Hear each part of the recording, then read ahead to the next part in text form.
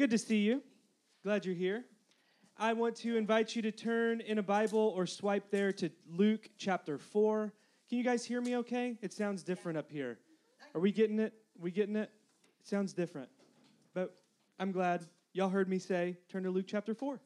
Let's turn to Luke chapter 4. We're going to be there here in just a moment. But before we do, as Toby mentioned earlier, and as Toby I want to also say thanks to Toby for bringing us such a great word and reminder about creating space last week. So thank you, Toby, for that. Before we get too far, I want to tell you where we've been before we wrap it up. And we'll do that differently this year. You may have already noticed that we have not been sending out partner agreements this time. Every year since we started these core practices, we have annually and prayerfully considered our lives in light of these 5 core practices. And for those that have said, yes, I want to partner with and walk alongside the neighborhood church, every year we have signed by way of saying, yes and amen, I intend to live these 5 practices in my life with Jesus and in my life with this church. This year, we're not sending around those partner agreements, but we are still committed to living this way. You'll be having an email and in the next few weeks of our gatherings an opportunity to update your contact information on a functional level, but more importantly, we are here together, wherever you are in your journey with Jesus or the neighborhood church.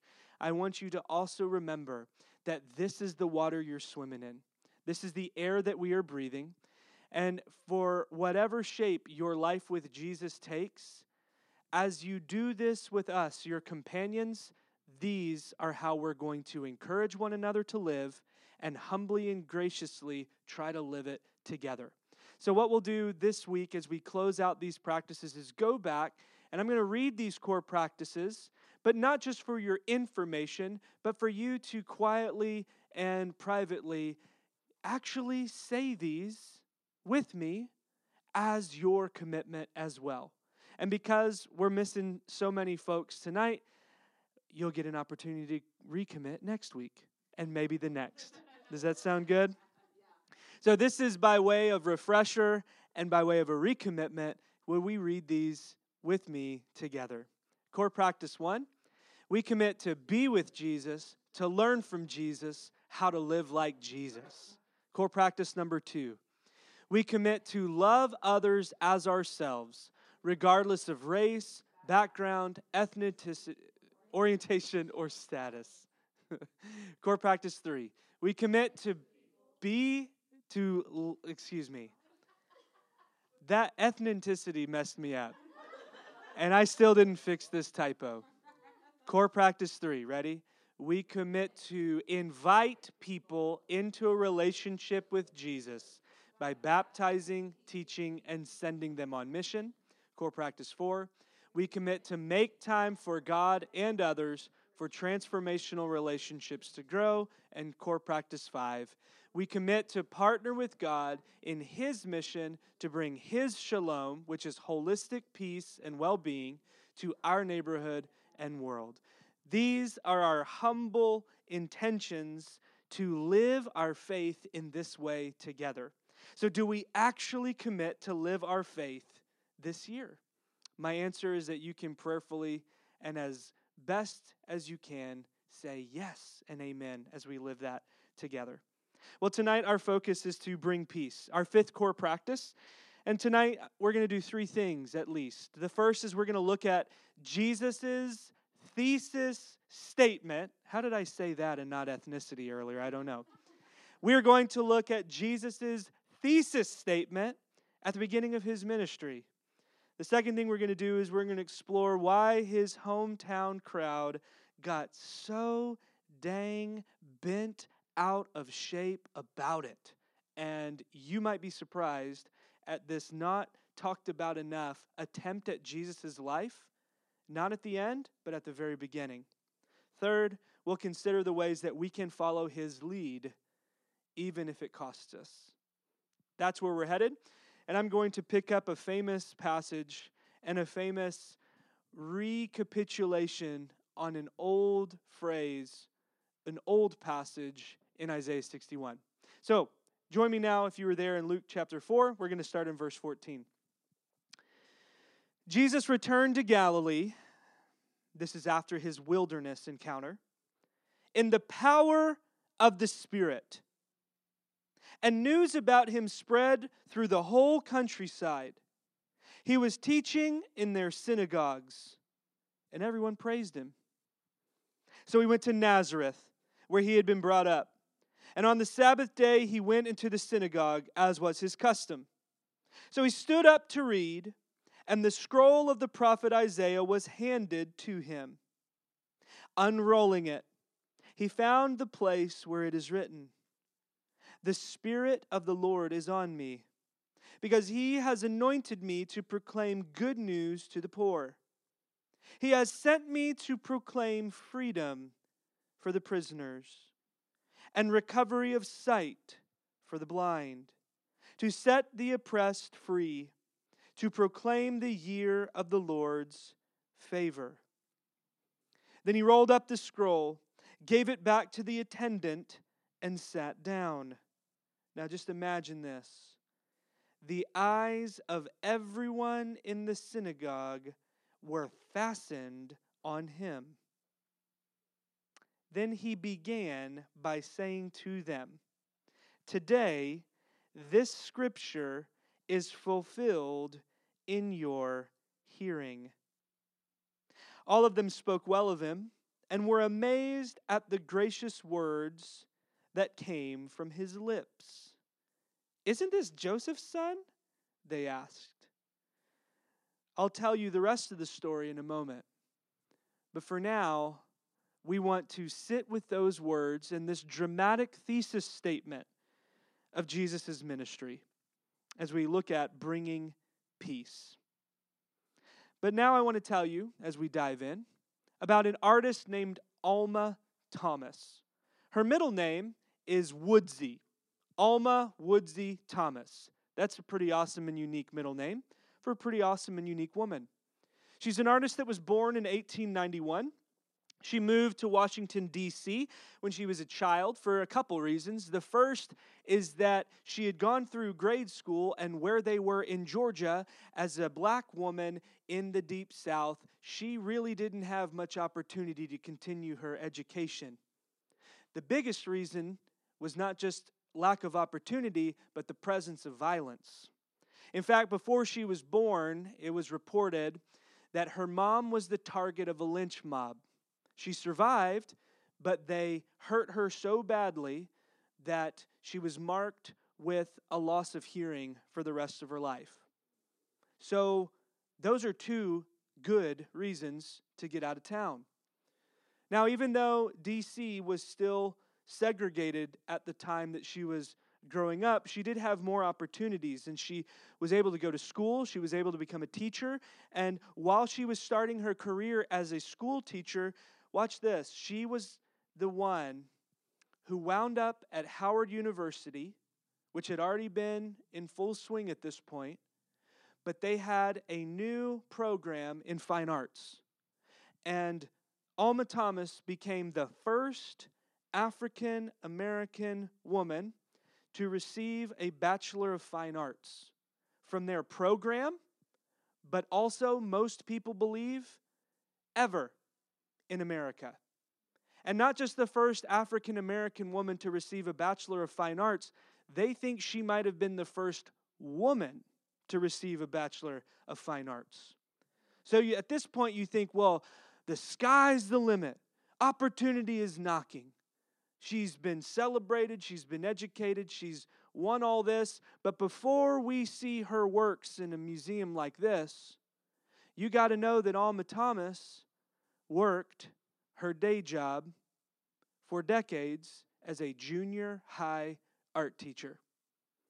Now, because she's such an incredible woman, she marched with Dr. King, she organized community art programs, and she organized community art exhibitions. So she was teaching and expressing herself through her art for decades until she finally became a full-time professional artist. When? After she retired at age 68 or 69, depending on how you count when she was fully full-time. Now you'd say, well, she had waited all that time. She had those credentials. She was starting to gain this notoriety as a community organizer. And yes, her stuff had been displayed at Howard and elsewhere. Well, surely she would have this awesome studio. No. She was in her family home, and her studio was in her living room, and she would often prop her canvases up behind her couch. Sometimes her studio was her kitchen. Well, 20 years almost as a full-time professional artist, her national debut finally came knocking. She was the first African-American woman to have a solo exhibition at a prestigious modern art museum called the Whitney Museum in New York. She was their first solo exhibition for an African-American woman at age 81. She wept and wept at the opening of that exhibition. And when they wanted to hear a comment from her, a paraphrase of her comments were basically, it is just a dream realized to be exhibiting here, to be within these walls of a place that someone like me wasn't allowed to visit not too long ago. And the shame of it is, even in the early 70s when this was happening, she was still met with pushback. Not only from northern white folks, but even some of her own African-American contemporaries, because her work wasn't conscious enough. It wasn't racially conscious enough. But she had this to say about her work. The use of color in my paintings is of paramount importance to me. Through color, I have sought to concentrate on beauty and happiness in my painting, rather than on man's inhumanity to man. Now, make no mistake, she cared deeply about what happened to her mom. She cared deeply about what happened to her. She cared deeply about the struggle of her people. But in her explosion of watercolor and other media that she would go on to create, she was trying to show a better way, time and again, with the energy and color of her work. Elsewhere, she was told, or was telling of how her philosophy was that this color, her painting, is an energy, and the thing about energy is that it cannot be destroyed. So here's a woman waiting for a place in the art world, waiting for a literal place because she's painting against her couch, waiting to be full-time, waiting to be seen, waiting to share her gift with the world. And she, like so many others, know a lot about waiting. She is waiting between a vision of flourishing and its realization. You are waiting in between a vision of fully realizing and recognizing a place to be seen. You are waiting for a moment when all is at rest and all is at peace. You are in between a vision of flourishing and its realization. And Alma Thomas's story is one that shows us what we can do in the waiting. It doesn't mean stop working. But sometimes there's a long time between inspiration and incarnation. Here's what I mean by those terms. Inspiration is a God-breathed vision. The Word of God, we're told, is inspired.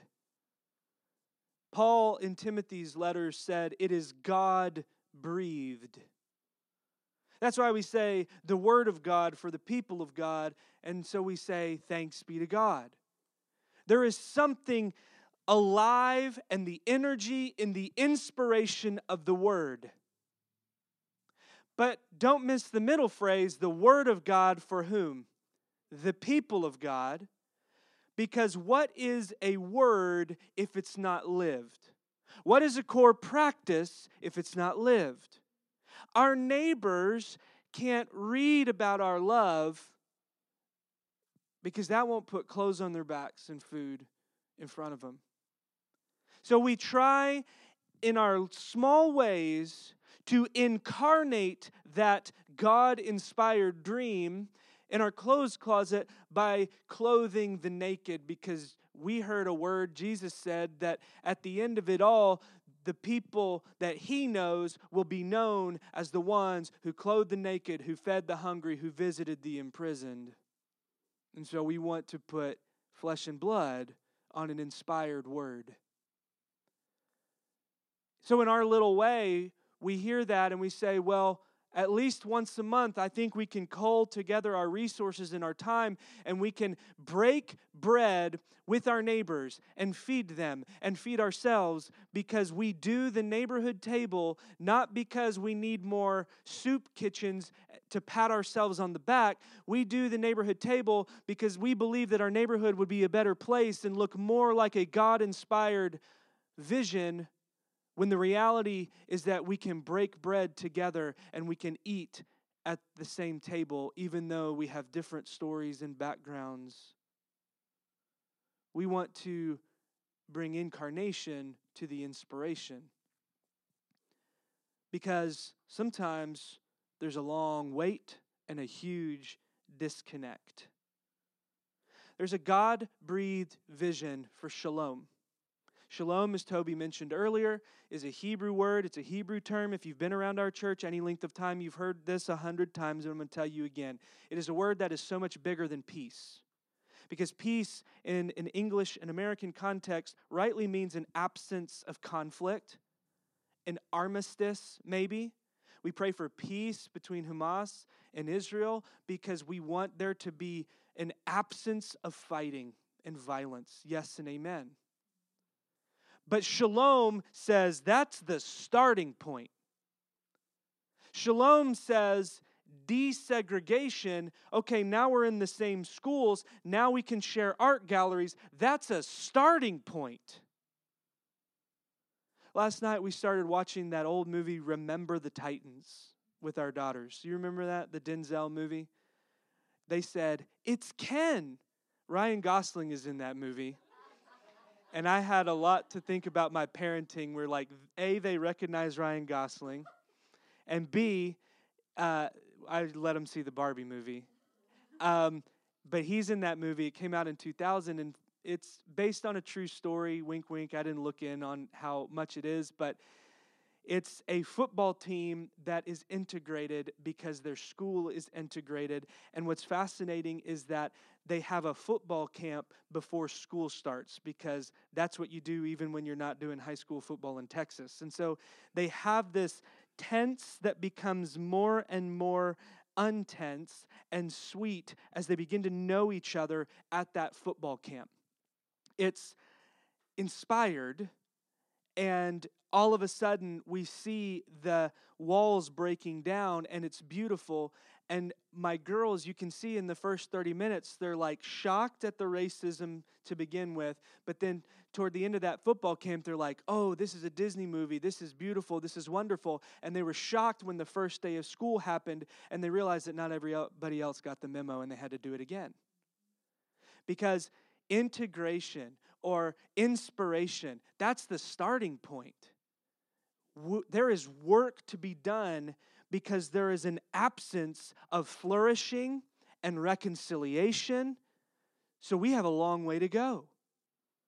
And so there are people that are blind, that are sick, that are in need, not just metaphorically, but physically. And so we see how we live in between the inspiration, God's dream, that is shalom, holistic flourishing, where everyone is not just tolerant, but everyone is together, that every boat is lifted, and everyone has an opportunity to live and love, and to do so in a way where they don't fear violence and hate and hurt. And so Jesus steps into the midst of our messy, difficult space. And he does it from within his own people who were called to be shalom givers, shalom livers. And he sees that generation after generation, and even in his modern time, they are failing to incarnate what God had inspired them to be and do. Do you know that if you look back in Leviticus, there was at the very beginning their constitution that Moses gave, not just the 10 Commandments, but the rest, this idea of Jubilee, that every 7 years you must cancel debts, and every so many years you must let the ground rest, that you must rest from your work. Because when you get to rest and when chains of debt are freed, all of a sudden you get to taste flourishing and every boat is lifted. And forgiveness and integration might be a start, but to reset the deck where all of a sudden we get another fighting chance, that's incarnating the grace and rest of God. Inspiration finds its fullness in incarnation. So Jesus, as we're told in the Gospel of John, now translated by the late, great Eugene Peterson, tells us what happens when the Word, who was with God, who was God, who is God, the God-breathed, God-filled, God period, full stop Word becomes incarnated. He says, the Word became flesh and blood and moved into the neighborhood. And we say, which neighborhood? A neighborhood of poverty, a neighborhood of humility, a neighborhood of anonymity, and a neighborhood of a nation that was oppressed just like they had been for years. And a neighborhood and nation that had, by all historical accounts, listen, never practiced Jubilee. Not one time in Israel's history do we see them actually incarnating the inspiration to bring shalom financially, physically, agriculturally, and on we go. So, is Jesus really the Word of God, what God has to say, con carne, with meat? We had a lot of people here for the marriage workshop, and we had 2 new couples that have never been here, and that killed. Oh my gosh, they were sitting over here, and Amy was in front, and everything I said, they're dying laughing. These 2 sections had all neighborhood church people, crickets. They didn't give one rip about my old jokes they've heard a million times, especially you, Lynette, and you know it. But I want them to come back, man. I need them. I live for that. They're feeding that. Incarnation is God con carne, baby. But is he? Is all this Jubilee-style stuff really happening in and through him? Let's hear Jesus' answer. So what is Jesus saying in this text that we read? 3 points and 3 illustrations, but before we get there, imagine the scene with me. A synagogue is a local expression of the temple.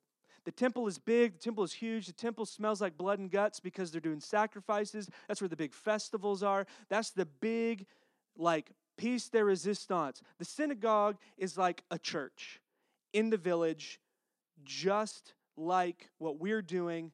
They would meet on a Saturday, and here's the kind of thing they would do. They would get together in their worship service and recite the Shema. Raise your hand if you know what the Shema is. If you remember, we did the Jesus Creed class. Shema is a Hebrew word for hear, which is the first word of Deuteronomy 6. It says, Hear, O Israel, the Lord your God is one. You shall love the Lord your God, now you remember, with all your heart, with all your soul, with all your mind, with all your strength. And it says, do this, say this, all the time and forever. So when they gathered for worship, that's their call to worship, the Shema. Hey, hear, God is one. God is here. So love him with everything. The next thing they would do is they would say prayers, liturgical prayers. They would pray psalms. They would sing these organized prayers that had been written and handed down over time. And does this sound familiar?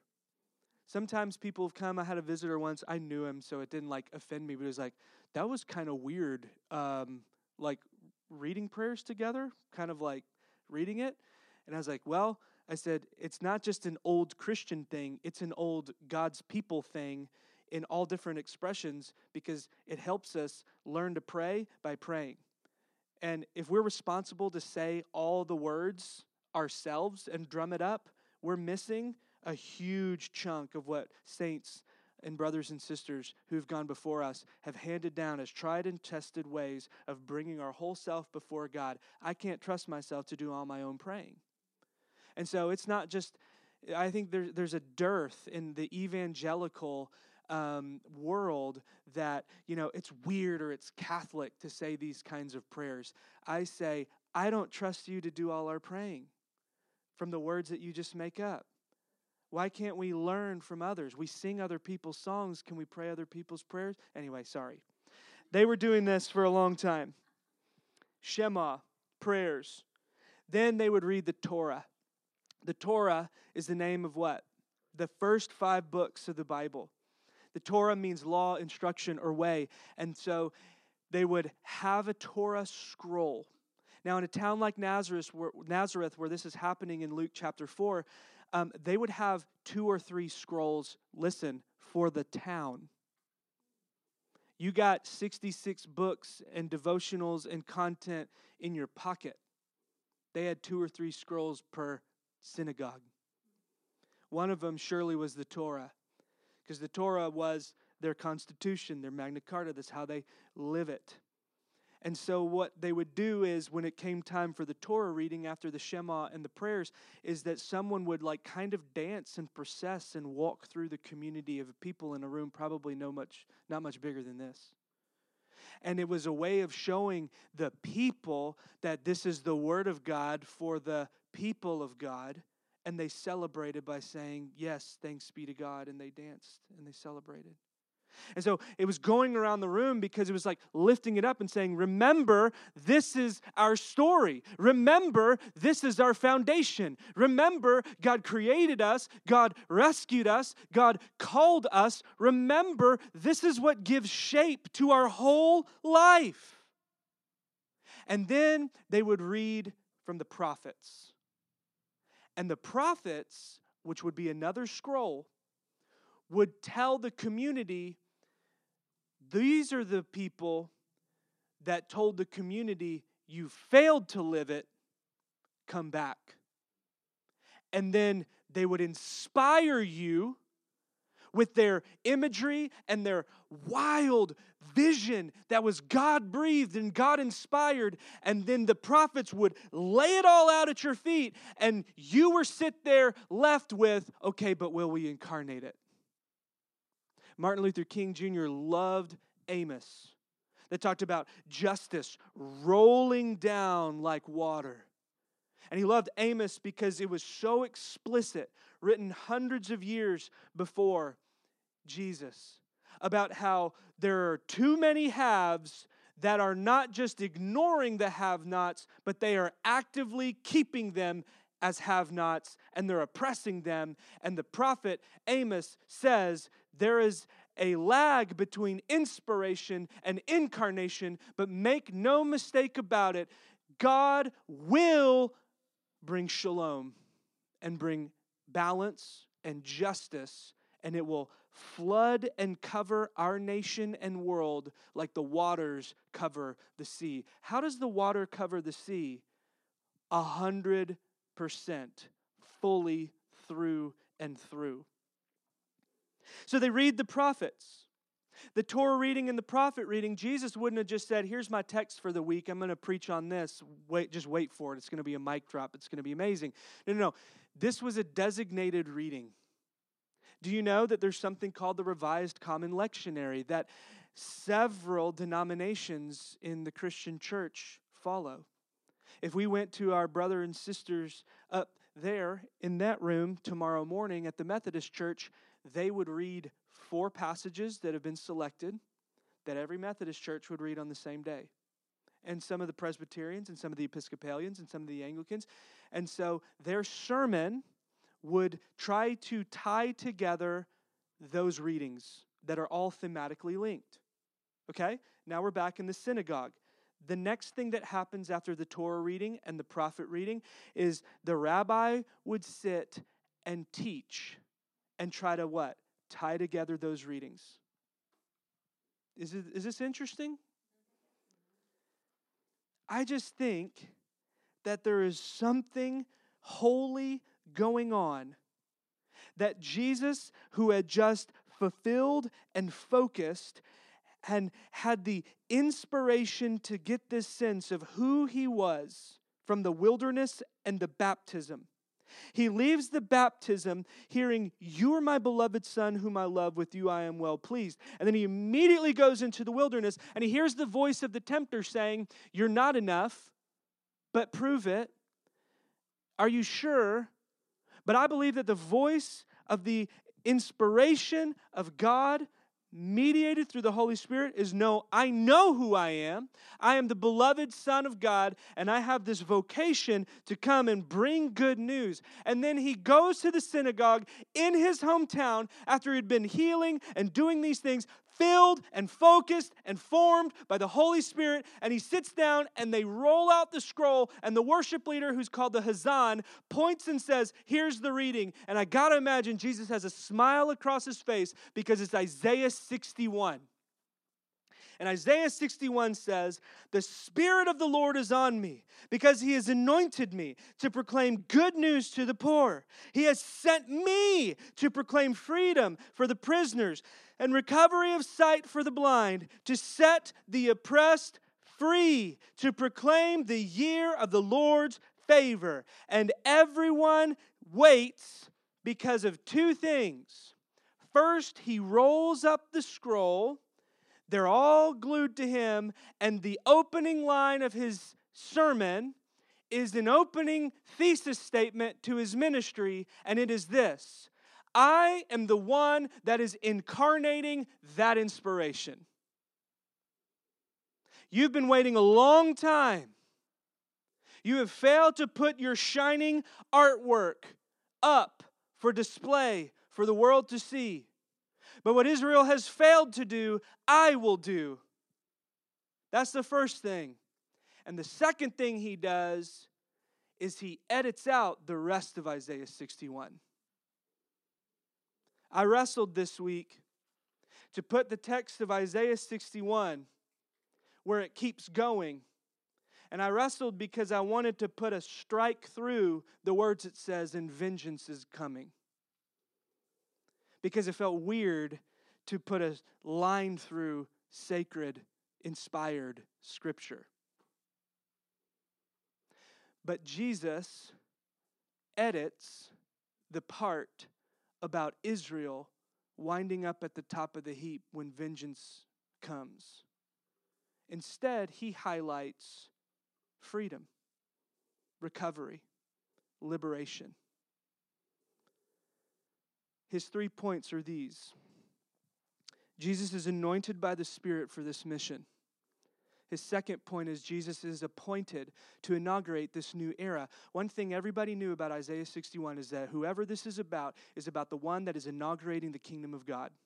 And Jesus says, "Bingo, here I am."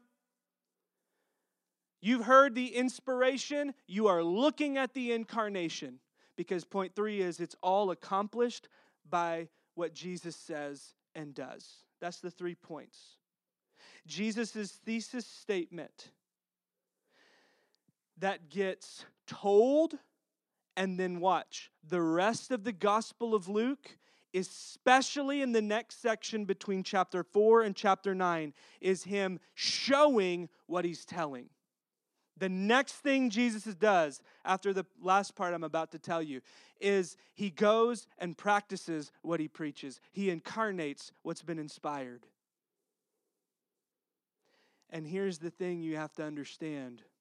Because before he or we bring peace, we must come face to face where peace and shalom is absent. I will never forget a conversation that my daughter and I had a year and a half ago. We had just met with a homeless person that we were kind of walking with. And as we were driving away, we happened to drive by Northwest Highway and Garland Road in our city where she lives. And she saw all the tents and all the trash and all the people, and she started crying in the back seat. And I said, Emma, what is wrong? And she goes, I just can't believe how many people have it so hard, so close to our house. And she goes, it's just not fair. It's just not fair. It's just not. And she said this all the way down Garland Road. And I don't say this to brag on her. I'm saying that we prayed since the day we knew we were having Emma and Nora that God would soften their heart, inspire their heart with compassion. We prayed, number one, the most important thing, if Amy was here, she would vouch for you, that they would have tender hearts, compassionate hearts. But the challenge that Emma and I talked about that way, and the challenge that we must live, the challenge that we as a church must live, is what are you going to do when you're inspired by its lack? What are you going to do to incarnate? Because the gulf between inspiration and incarnation is where churches live. And so we just wonder, can we even scratch the surface? And it's going to cost us. What's remarkable is how Jesus illustrates his sermon. Basically, what he'll say next is everybody's eyes are fixed on him and they're hearing about this kind of liberty and restoration. He basically says, hey, I know that you're going to want me to prove what I did there. He's talking about all that healing here. The second thing he says, a prophet doesn't have any clout, any honor in his hometown. The second thing he basically says is you won't expect much of me. I was typing this, but that looks like my Texas accent when I'm doing voice to text. You won't expect much of me because you don't respect me in my own backyard. The third thing he says, you won't like the people who get rescued. And what Jesus does, you can write this down if you're taking notes, is he references a Gentile widow that got helped in 1 Kings 17 and 18. When there was a lack of shalom all throughout Israel, God initiated and orchestrated a Gentile woman to be a blessing to an Israelite prophet. And they said when all those Israelite people didn't get help, that Gentile widow did. Second thing you can make note of that he references is 2 Kings 5. Elijah does his own remix of a widow thing. Elisha is Elijah's apprentice. But in 2 Kings 5, there's a bunch of Israelite lepers. But God told that enemy army commander to go dunk himself in that river. And he was healed when there was an absence of shalom. Here's the deal and why this is important as we wind home. It's important because God's people love to bring shalom or think about shalom or live in shalom in theory. When it doesn't cost me anything, when I don't have to look at the world through your lenses, God. But it's a whole other thing in practice. Years ago, I went to a conference before I kind of gave up conferences, unless it was something that I was directly, into as far as our organizations. But this big concert, someone said, I've got a ticket, won't you come? And it was at this huge mega church in the area, and probably not the one you're thinking about. I would bet you money. And it was this huge worship center that was pretty new. And I was talking with somebody there that was attending that church. And they said, yeah, we don't even come close to filling out that whole back half anymore. And he's telling me this story and some of this and that. And then we finally kind of like walk back to where the offices are. And then I see these canvas prints of people from Vietnam. And he goes, oh, actually, this is why. I said, what do you mean? He goes, well, our senior pastor had a life-changing experience and decided that, we really needed to be in a transformational relationship with the poor in some part of the globe. And it worked out, and we had all these relationships and all these partnerships and all this. And so we started diverting tons and thousands of dollars toward this effort. We started sending all of our church groups over there. We started raising money for this. We started raising money for that. And so what happened? People left in droves. Because they love to talk about global missions in theory, but when it came time for them to incarnate that inspiration and bring peace to people half the world away, see ya. Because we don't like the people that God longs for. Because we don't like the people that God loves. We see higher walls to build, and God sees longer tables to set. And He invites us to incarnate what He's inspired us to bring peace and work toward flourishing where we see its lack. But understand this. When Jesus edits out the vengeance, it doesn't mean that the world won't be judged by how they respond and incarnate God's word. Hear me on that. But understand what Jesus is doing in the illustrations He uses and the points that He makes is that it's less about the kind of rescue and it's more about who it's for that made them so mad. It's for everyone. It's for everyone that hears a word of good news to the poor and the blind. And so they get so mad at His interpretation and illustration, they walk Him to the edge of the cliff and they're about to throw out the hometown hero. Because you say, wait, weren't they impressed? Yes, they were impressed with His ability, but they were not persuaded on how He's incarnating it. And so they want to kill Him in His first hometown sermon after all the work that He's been doing. It's a holistic shalom for the whole world. To bring love, to bring liberation, and shalom where flourishing is not. And so I leave you with this big idea. Yes, this is Jesus' mission. This is Jesus' thesis statement.